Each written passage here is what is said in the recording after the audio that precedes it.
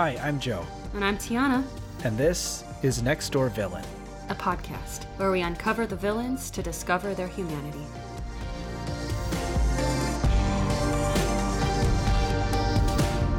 All right, Joe, I'm going to send you something through our chat so that you can follow along. Okay. Do you see it? I see it. I don't understand. Okay, great. Am I participating? Okay, just wait. Just sit Okay. back. Just sit back and relax. Okay? All right. In sleep he sang to me, in dreams he came, that voice which calls to me and speaks my name. And do I dream again? For now I find the Phantom of the Opera is there inside my mind. Okay, let's do both, okay? For the next stanza. Like a duet? Like we sing together? Yeah, let's sing it together. Yeah, just for the listeners, Tiana doesn't run these things by me before we start recording. So what you're experiencing is also new to me.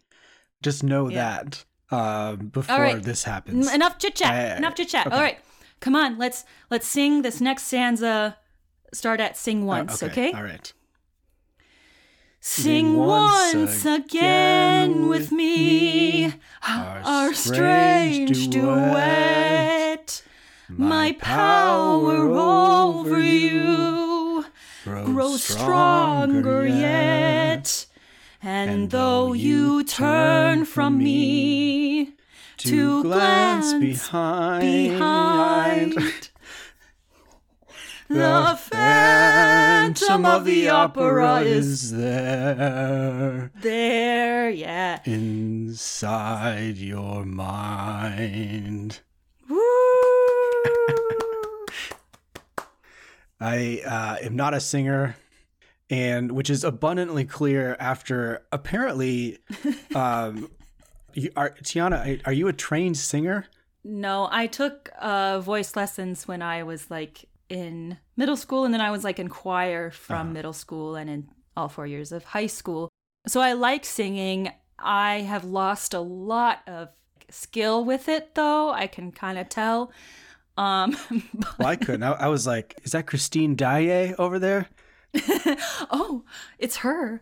I'm Christine. So if it's not abundantly clear to our listeners, we today are talking about the Phantom of the Opera, specifically the villain, because what we usually the Phantom. The Phantom. The Phantom of the Opera. Before we dive in, I just want to do another little shout out to our new Patreon. If you are enjoying what we do and you want to support us or help us out a little bit, you can do so on a few different levels. If you support us, we've got some cool stuff for you. At a very basic level, for only like $3 a month, you get to vote and choose the villains that we talk about in future episodes.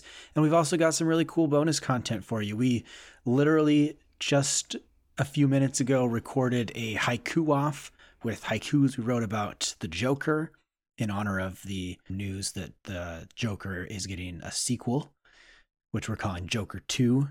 But I hope it's about Folie à Deux. Now I remember. They're calling it Folie à Deux. Oh, that's cute. Joker 2, Folie à Deux. Which is French. You know what else is French? Phantom of the Opera. Yeah. It all comes back around. So yeah, our Patreon you can find at patreon.com/nextdoorvillain. There are multiple levels you can support, and there are some really cool things that we're offering if you do choose to support us. But we so appreciate that you would even consider, because we're just a couple of people here recording in our homes this podcast that we love, but it is just a hobby. We don't do it professionally. So any support that you give, we just love and appreciate so much. This podcast is my only life. I have no life outside of it. So when Joe says it's a hobby, for me, it is the reason I live. No, just kidding. That's too dramatic. It's a thing that I do and love a lot. Okay, and I do it a lot. Yeah. So back to the Phantom of the Opera. Yes. Tell me, Joe. Tell me about it. So right off the bat here, I just want to get this out of the way. And I know I'm going to get some flack for this. I do not like the Phantom of the Opera. I never have liked it. I'm not sure it's a good musical. I'm not an authority on musicals, Ouch. but I've always disliked it, and I tried really hard to enjoy it, and I just don't. But that doesn't change the fact that I did do a lot of research, and regardless of my personal feelings about the show, there are, I think, a lot of interesting things to talk about here. Someone needs to get shanked behind the curtain. I hope you don't mean me. So The Phantom of the Opera was originally a novel published in 1910 by Gaston Leroux. And then I just want to say I liked The Phantom of the Opera. In case the listeners like, why are you doing this episode then? Because I wanted to do it. Okay, go ahead. So after that novel was published, over the years, there's been many different film adaptations, musical adaptations, stage productions. In 1986, Andrew Lloyd Webber, who's apparently a famous theater dude. I'm joking. I know that I know who Andrew Lloyd Webber is. Yeah. Very famous theater dude. Mm-hmm. Did things like Cats. He did Cats? And others. I didn't realize that. Yep, that's him. Memory. Anyways, it's the longest running musical in Broadway history. Wow. Like consecutively. It's never like not run, basically. And in prepping for this episode, so I'll tell you, I saw some version of it when I was younger and I hated it.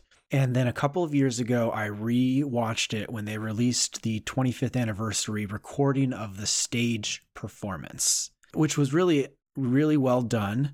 I actually was like, oh, maybe there is some merit to this. I didn't totally hate it. And then in prepping for this episode, I decided to watch the 2004 film version by Joel Schumacher starring Gerard Butler as the Phantom. I was like, what did I like about this? And after finishing it and doing some research, I realized that this film in particular is particularly disliked as far as productions of Phantom of the Opera go, for a number of reasons that we'll get into later. One of the critics said something like, it was the 80s. You had to be there. But it wasn't the 80s. It was 2004. I think they were talking about how, the story and the music was written in the 80s. And so it was melodramatic and like the 80s. Yeah. This is, I think, part of what it is that the Phantom of the Opera, and I think largely Andrew Lloyd Webber musicals in general, there are these big stage productions and there's sort of this cheesiness to them. And there's some cheekiness in that cheesiness of this is a stage production. Mm-hmm. We all know that. Yeah. Everything's sort of bigger and grander for the stage. And then I think what the 2004 film did is they tried to take it really seriously. Oh, yeah. And it just, I don't think was meant to be a super serious, gritty thing. And so when they tried to make it serious, all of these things within the show were sort of highlighted in a way that was oh, this had to be silly. Because when it's not silly, it's terrible. I kind of just live for some few key parts, right? So the main Phantom of the Opera song, the way she was just possessed off the rocks and so engulfed with the Phantom. And I liked that 80s beat. Yeah. Behind it. I loved that. I was kind of bored. I was like, la, la, la, la, la. And then the Phantom of the Opera. And I was like, oh, yeah. My heart rate's getting up. I'm running a mile. I'm in 1985 again. I mean, I was never there, but I was never there in 1985. But I felt like I was there again. I'll agree with that. That was exciting. The one image that I just couldn't get over the entire film was when they go down to the Phantom's lair for the first time. Mm-hmm. There are thousands of candles and they're literally rising out of the water, fully lit, rising out of the water. And that one detail I can't get over for some reason. Yeah, I didn't notice that. All that aside, I want to do kind of a rundown on the Phantom himself. So he wasn't always a phantom. Really? Yeah.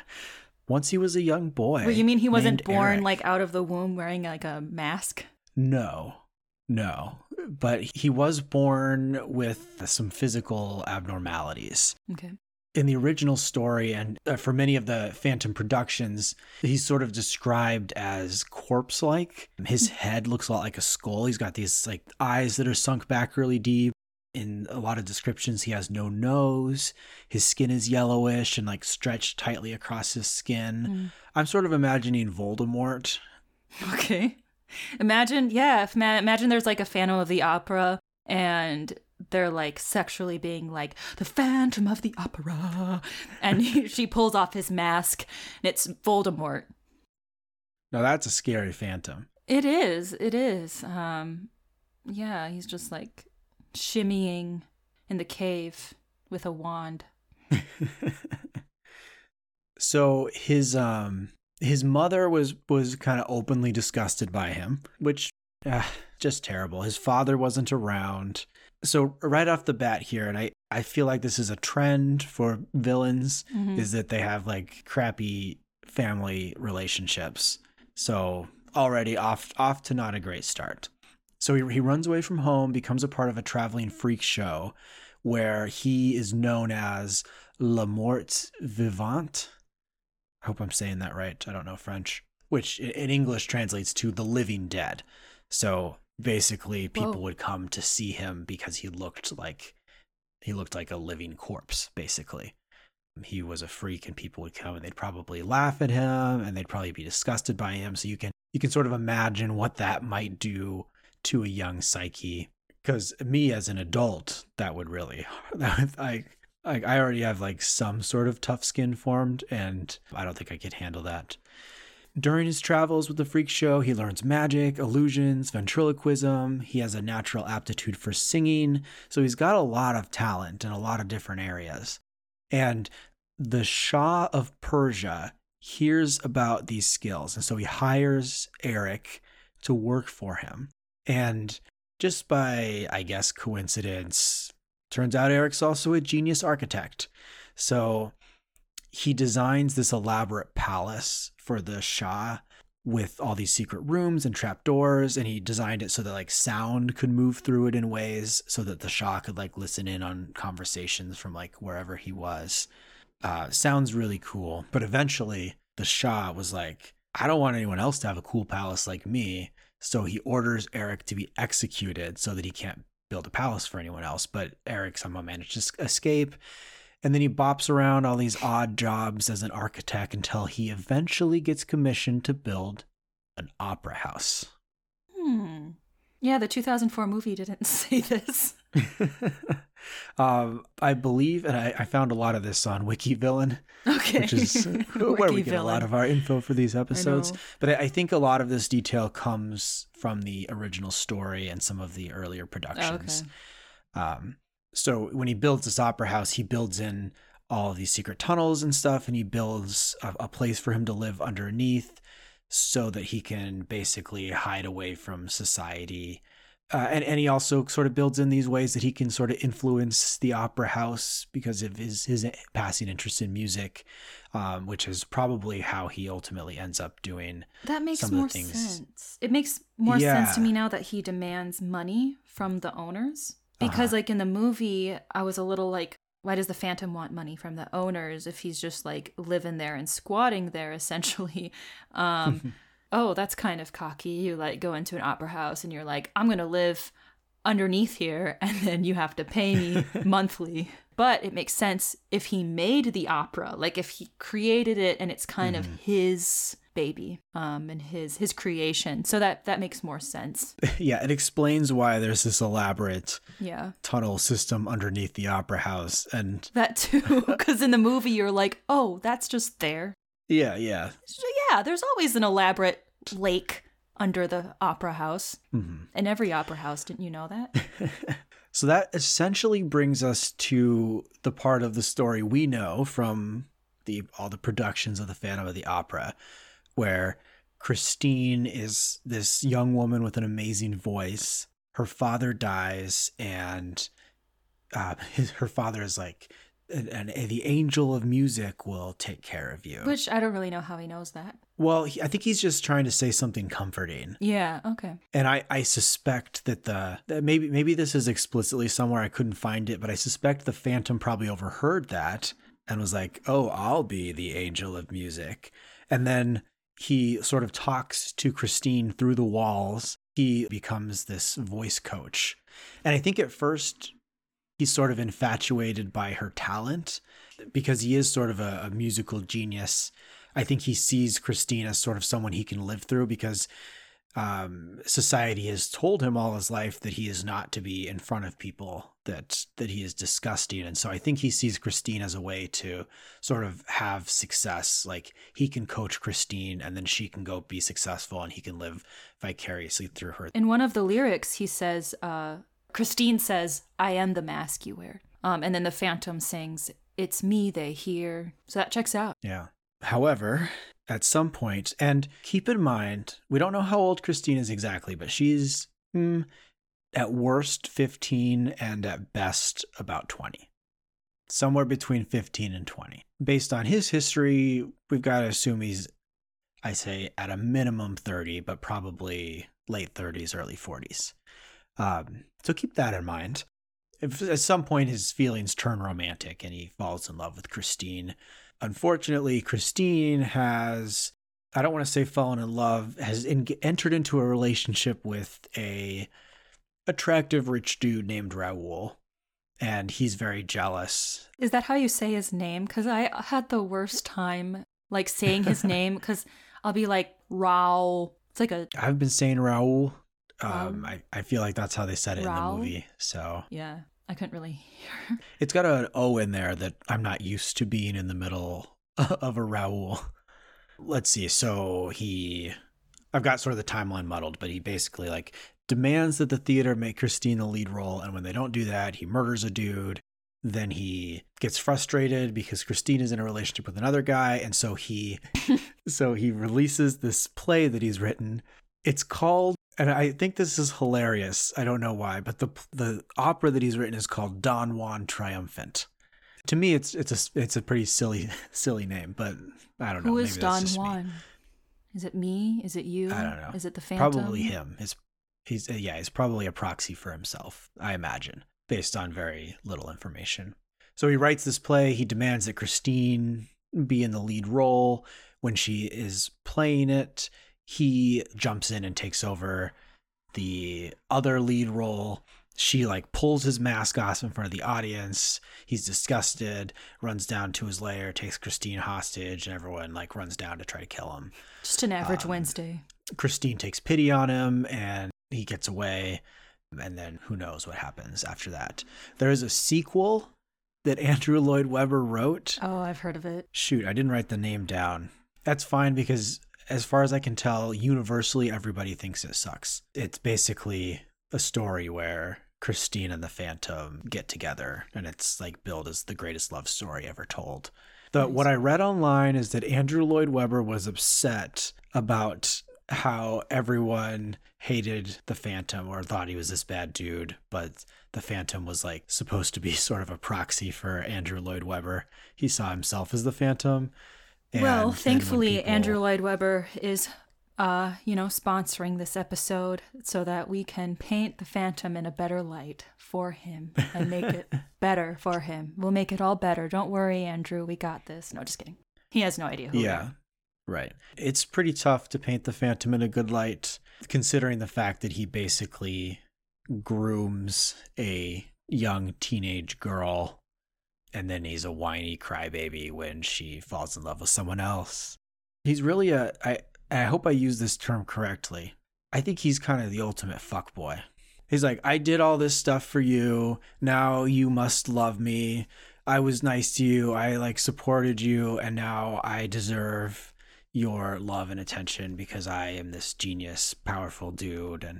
And he can't stop sending pictures of himself in his mirror with his like arm up like, look, I'm building up the muscle down here in the cave. Wish you were here. And instead of you, it's like the letter U. Yeah. He's a quote unquote like nice guy who like is like, oh, I've got this terrible past but I'm a genius and I did all these things to support you and help you, and now you're gonna love another guy. Well, yeah, we'll still admit he does some bad things. We're still gonna try and see if we can understand his perspective a little bit, while also recognizing that he is bad. All right, why don't you dive in, Tiana? Okay. With your empathy, because All right. I need to get into an empathetic mind space before I can dive in. I might be a little more understanding of the Phantom. Again, not excusing what he did, but my theme is about giving in to illogical desire. That's what I'm calling it. Illogical desire. Okay. So for context, I only watched the 2004 musical movie with Gerard Butler. So that's also kind of informing what I'm saying too. So the Phantom really pushes Christine to be with him in the opera house and to sing with and for him, when it's somewhat unclear throughout the 2004 musical movie if that's actually what she wants. So it's confusing to me whether Christine loves the Phantom back and whether deep down she really desires to be with him. Because in the movie, she's so passionately engaged and enthralled with the Phantom when they sing together during the Phantom of the Opera song, and she seems to go through some kind of like sexual and passionate dance with him during Point of No Return. But then she also says that she needs to be protected from the Phantom, and she accepts Raoul's proposal and wants to be with Raoul. So this is how I interpreted it, right? I think a lot of people, from what I could tell online, had some different opinions on whether or not Christine loved the Phantom back. I think I sense a lot of conflict within her, where she desires, with her beating heart, she desires the enticing, bad, mysterious man, the Phantom, and she also desires Raoul, who she loves with both her head and probably a good chunk of her heart. A fair chunk. Yeah, Raoul represents the traditional path to success. Like, he is rich and well off. He's a safe option. Yeah. He has money. He can support her. The Phantom represents sort of a passion, and like he supports her musically.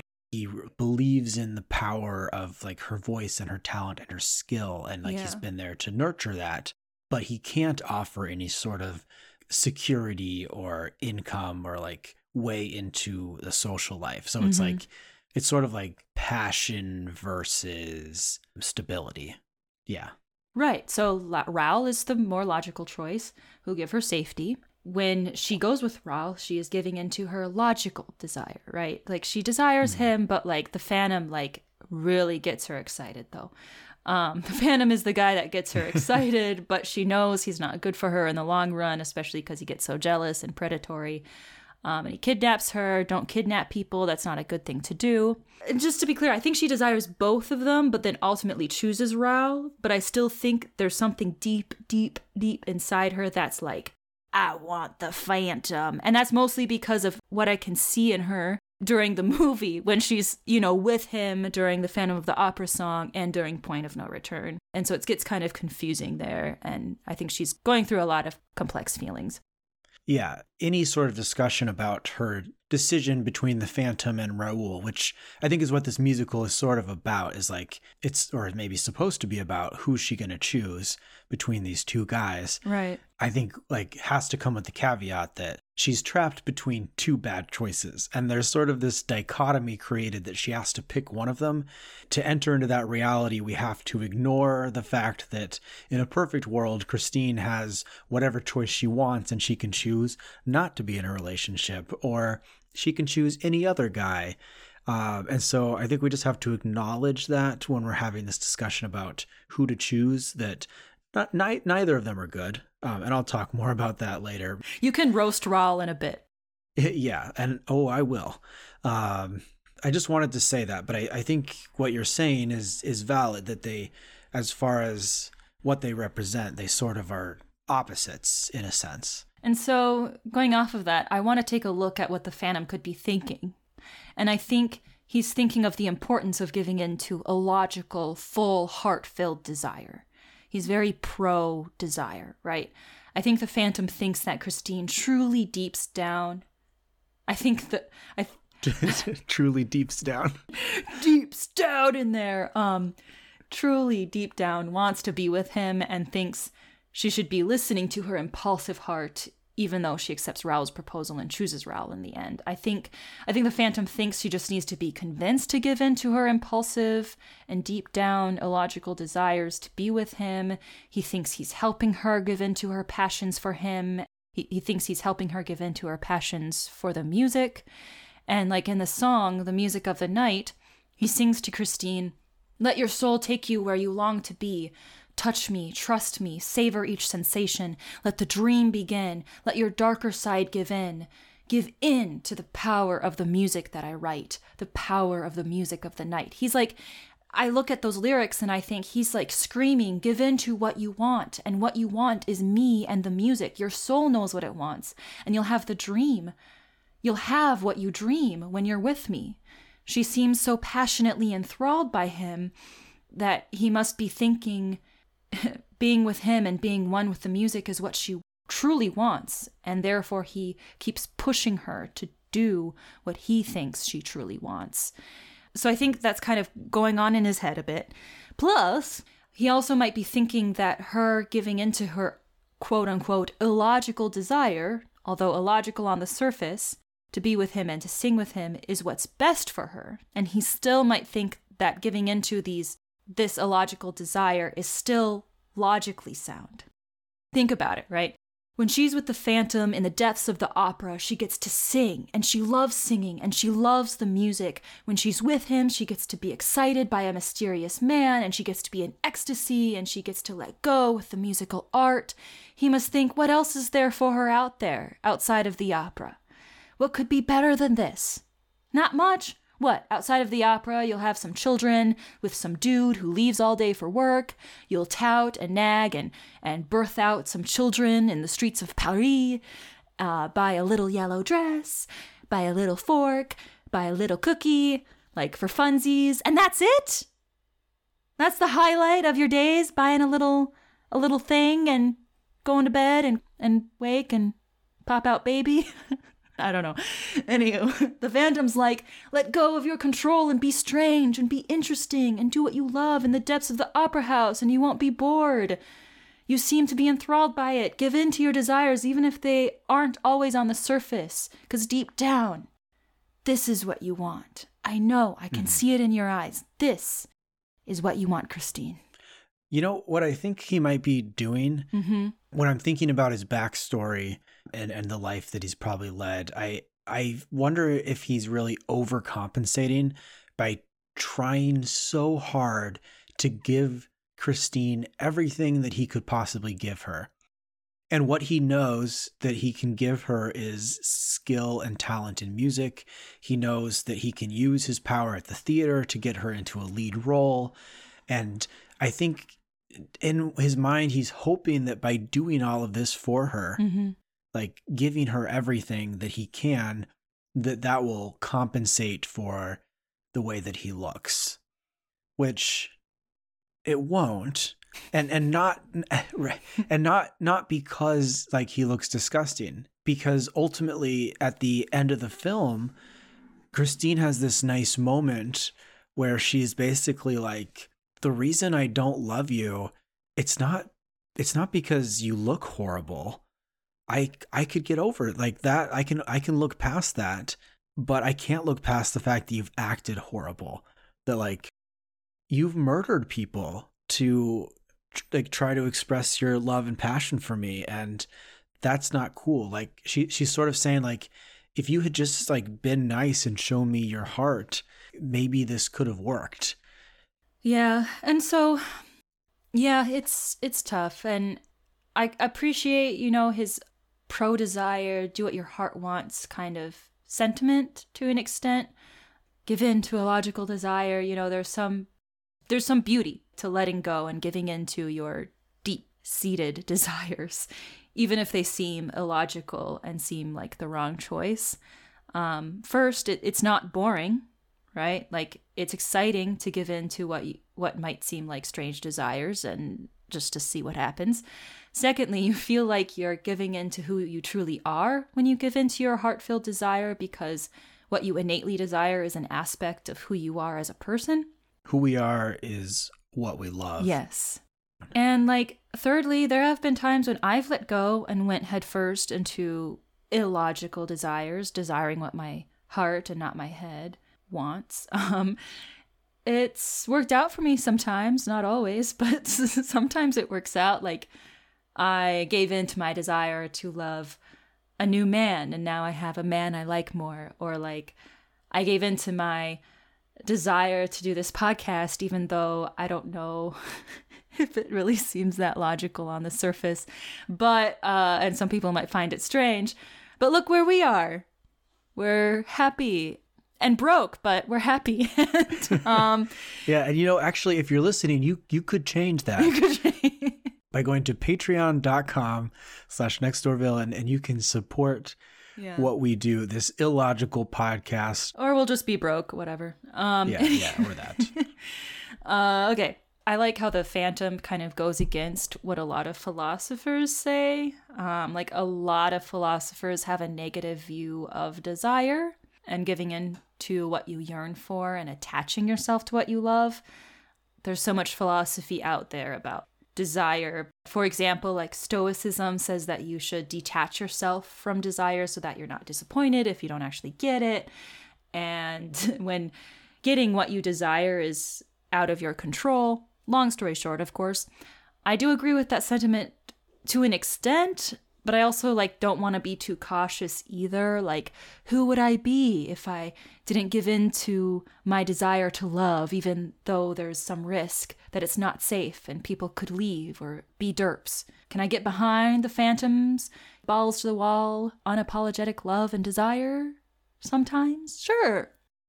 Desire is very powerful. Like, I want to know, Joe, if there was a Phantom of the Opera and he went to you and he was like, Joe, and he said it that way, Joe, I have everything that you could ever want with me in the depths of the opera. Would you go? Would you go with the Phantom? This point is very tangible for me to think about.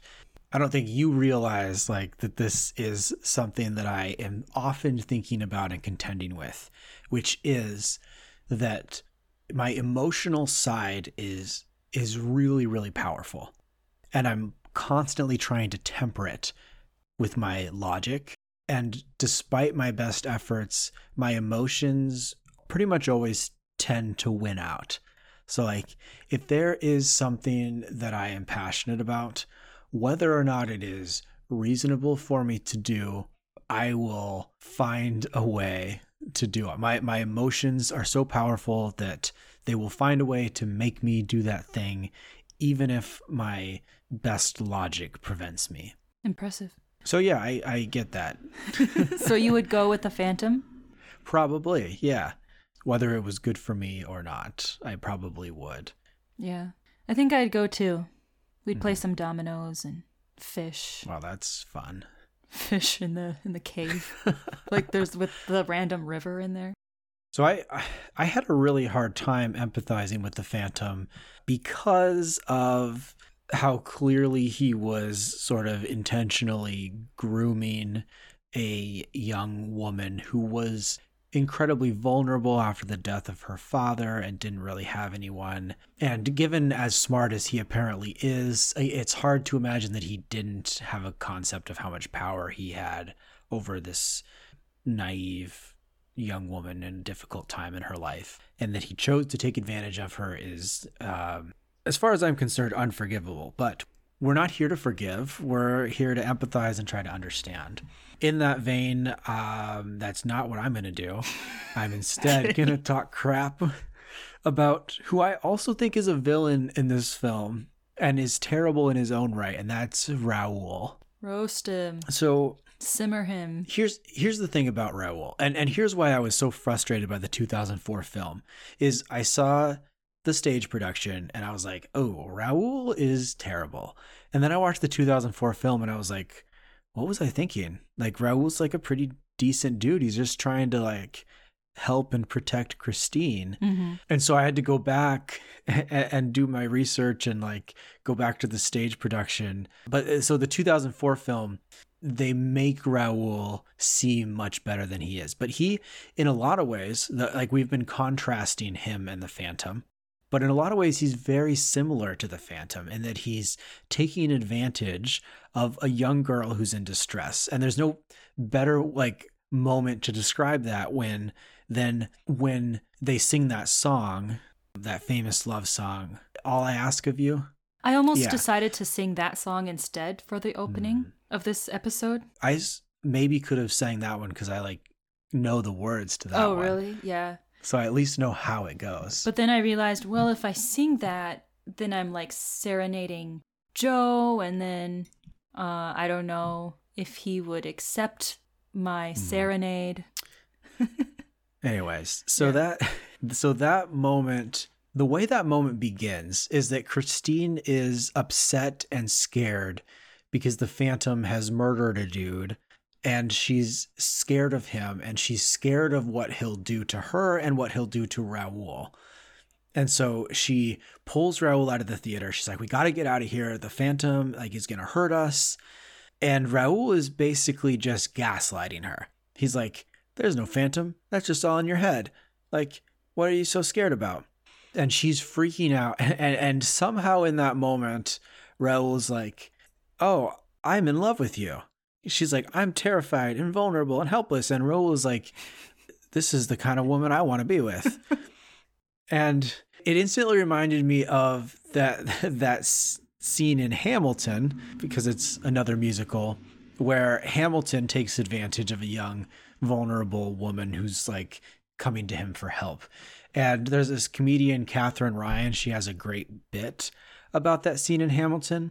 Look it up. It's on YouTube. Just search like Katherine Ryan Hamilton joke. But she's basically talking about how this woman comes in and she sings saying that her husband like beats her and has like now left her and she has nowhere to turn. And Hamilton's like, oh, how am I going to say no to this? And then Katherine Ryan's like, say no to what? She didn't ask you anything. And then he's like, my God, she looks so helpless, but her body's saying hell yes. And Catherine's like, her body is not saying that to you. Put your fucking dick away and help this lady. And it sort of is this parallel. And the reason I bring it up is because I think we see it a lot in pop culture and a lot in real life where like women are distressed and the response from men is like, oh, I can help you by having sex with you, which is just not an appropriate response.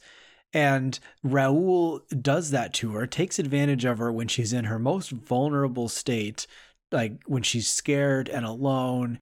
And it's just so frustrating. Yeah.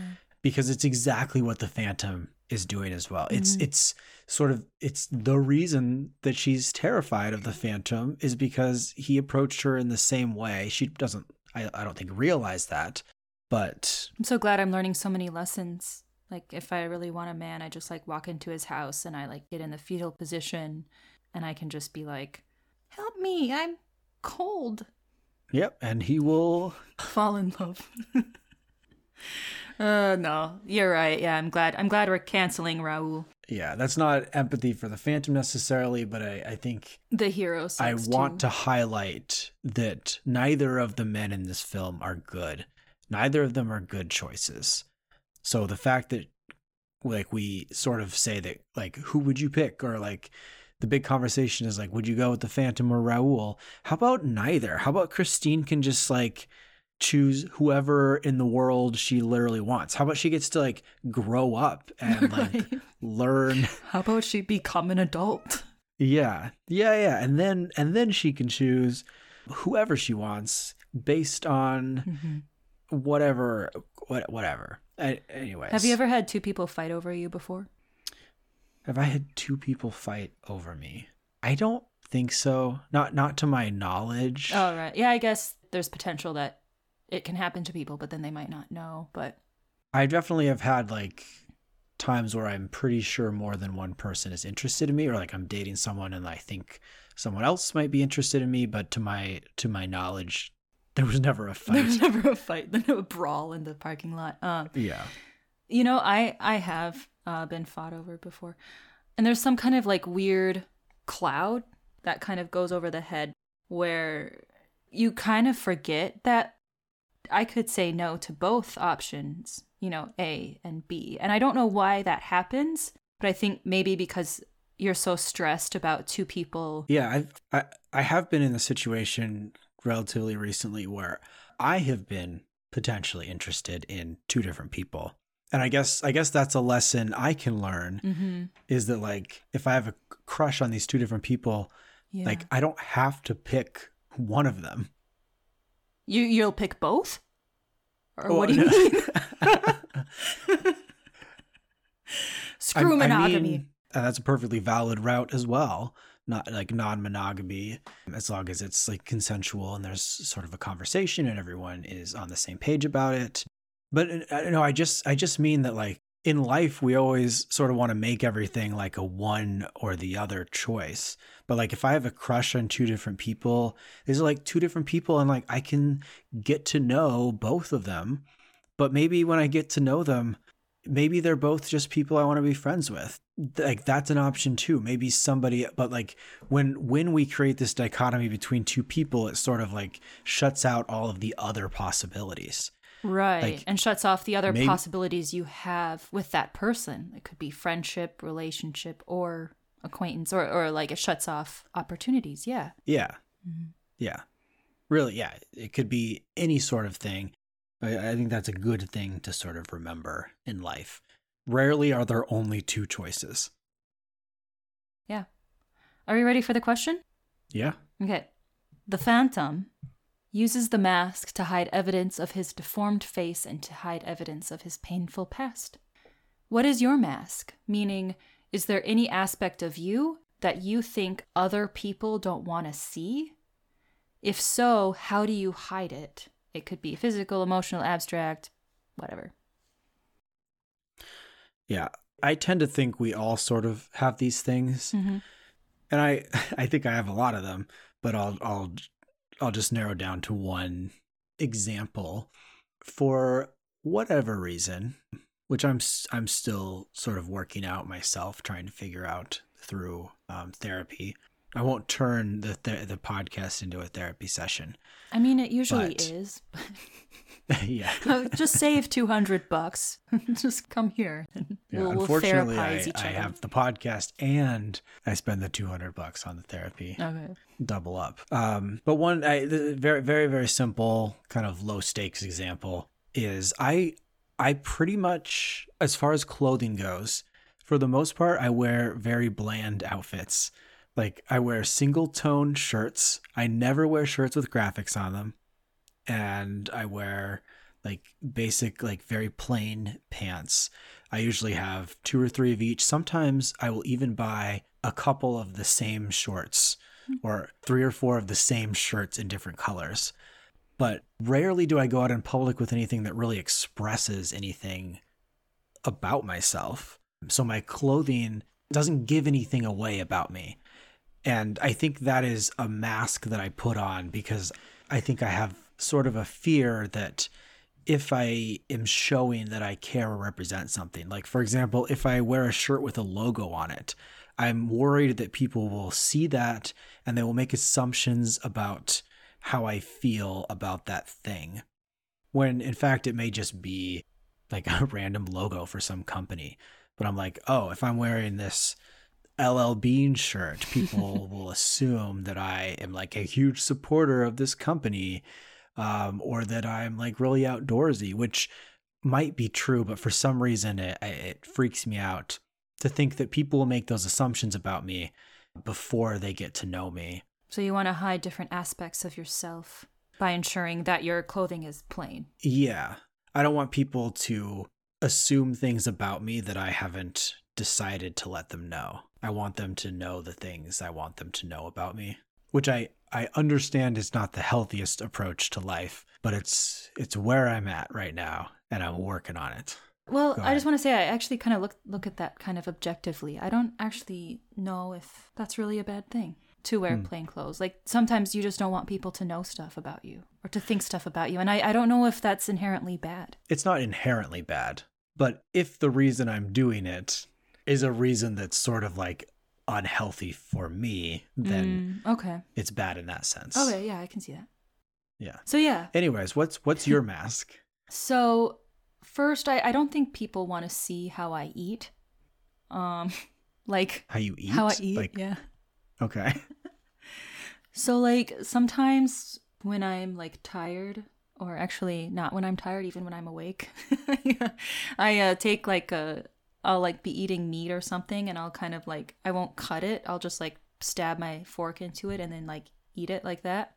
And then like sometimes I'll like have like a fork and I'm just like hurting food with my finger onto the fork like they're like ants or something, like I'm hurting ants. When I was in Serbia, people always eat with a fork and a knife, even burgers, even pizza. They don't eat with their hands.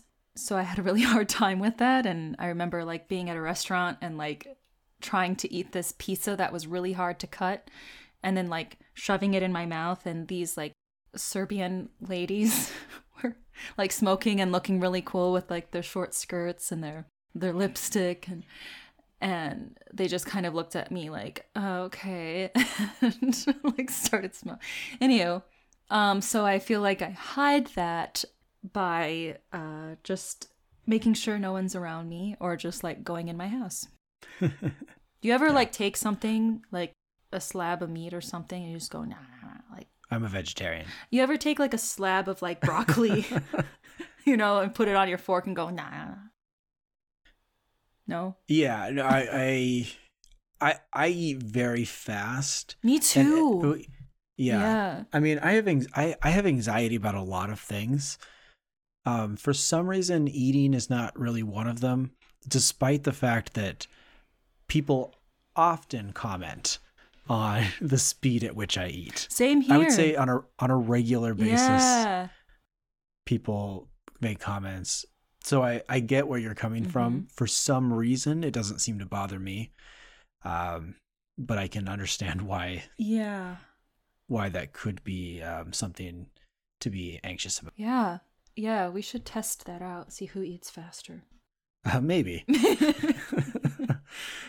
Don't choke. Some bonus content for our Patreon listeners. Oh, yeah. They're just like listening to us eating. Yeah. Ugh. Okay. Tiana, I heard you might have a poem I do. to share with us? I have a poem. It's called The Phantom of the Walmart. Is right. All right. Here it is. In aisles he sang to me when I was picking out bananas. My cart handle was hot from his touch. There, dark above in white ceiling bars, cut-out produce cardboard mask, musical breath over fake leopard print sweaters. I back up from bulging beats on the intercom. The manager's crying. He's wearing a blue vest. He didn't make Jason the assistant manager like the Phantom wanted. The manager felt wrath. There, the darkness, the Phantom man wearing the cape from the Halloween section, the haunting of my dreams on the wall-hung televisions. And he sings, his face, cardboard mask on every screen. Everyone looks up while holding jalapeno chips in the chips aisle. Look, in aisles he sang to me, loud-pitched singing, untouchable carts, rah, women raise up their baskets and go, rah. There he is now, peering in between the butter shelves, looking at me as if I too will be spread. And I am walking in the river of milk spilled on the tiles, and the Karens are crying at checkout number 4. There he is, inside my mind. Rah! The mothers sing, possessed. I have seen his face, behind the cardboard mask. It doesn't scare me. Because of him, Walmart scares me no longer, not even the weird guys in the meat section. I am the one who does the mundane shopping for him when everyone drops their wallets at the sight of him. Here he hovers over people who've contemplated life while looking at olive jars. Oh, how okay I am with that. Oh, look inside my mind. I know what mustard he likes. Now, I walk to the back of the store with him, where Angela is smoking, and the milk is raining onto the ground, rivers of white milk. I screw off a jug and pour milk over my hair like a baptism. Mundane milk, white innocence, and holy darkness, we meet. I don't turn from him. I follow him to the back to the altar on the stacked paper towels. I go to where he haunted the pharmacist on break. He is the only pill I need anyway. I can't. I won't wait in line any longer. Rah, he says, sing, my angel of Walmart. Rah, ah, sing, my milky angel. Rah, ah, sing, my angel of early 2000s music. Rah, ah, here's to the heat in the back. Rah, here's to my complete release into the phantom of the Walmart in the back of the store. And the mundane shopping won't be so mundane when I'm in the back doors with the phantom of the Walmart. And mundane life won't be so mundane when I'm in the back with the phantom of the Walmart. Very good. Oh. We've got to do the very last thing we do every episode, which is rate our villain. Today, I believe we need to rate the Phantom on a scale of 1 to 5 masks. Okay. I'll go first this time. I'm going to give the Phantom, actually, I'm going to give him 1 out of 5 masks. Okay. And here's why. This guy who is a apparent genius, architect, magician, ventriloquist, a very talented singer. He's got a lot of skills. He's very, very smart. I just think he could do so much greater villainy. Mm-hmm. He could be out there like taking over the world, and yet he chooses to use all of this skill to prey upon a young, innocent woman. And the Opera House is kind of random. Like, of all the places that you would be, yeah, why the Opera House? I think it's because he's a very talented singer. Like, that's his passion. Then he should go to the studio. Yeah, I don't know. Yeah, dream bigger, dude. Dream bigger. Like, you can do worse. And by worse, I mean you can do villainy on a larger scale. Right. You've done bad. Could take over the world you've with done his it. charming voice. Yeah. Yes. So 1 mask for the Phantom. Okay. What about you, Tiana? I'm gonna give him 2 masks. I think that he knows how to be majestic with his villainy and make it kind of unique. Like, who else is haunting the Opera House? I don't see anyone else doing that. He's doing that. Maybe because it's a lame thing to do. Well, it's kind of majestic, and he gets to like kind of haunt rich people who go to the Opera House, and that's kind of interesting. And you know, it's very red and glamorous and filled with gold, and I like the finer things in life, and so does the Phantom. So if you can haunt in a luxurious place, then you're in a luxurious villain to me. So 2 out of 5 for luxury and comfort and a random lake in the bottom of an opera house. All right. If you're listening to this, let us know how you would rate the Phantom. And as always, this podcast was created, produced, everything was done by your hosts, Joe Anderson and Tiana Hennings. You can find us on basically all the social medias. Just search for Next Door Villain and you'll get to us one way or another. We're at nextdoorvillain@gmail.com. And as we mentioned a few times this episode, we have a Patreon now.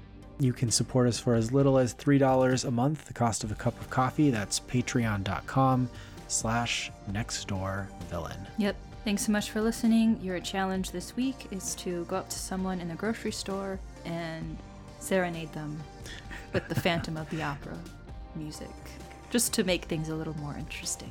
Yep. Because apparently we're offering challenges now. All right. Thanks for listening.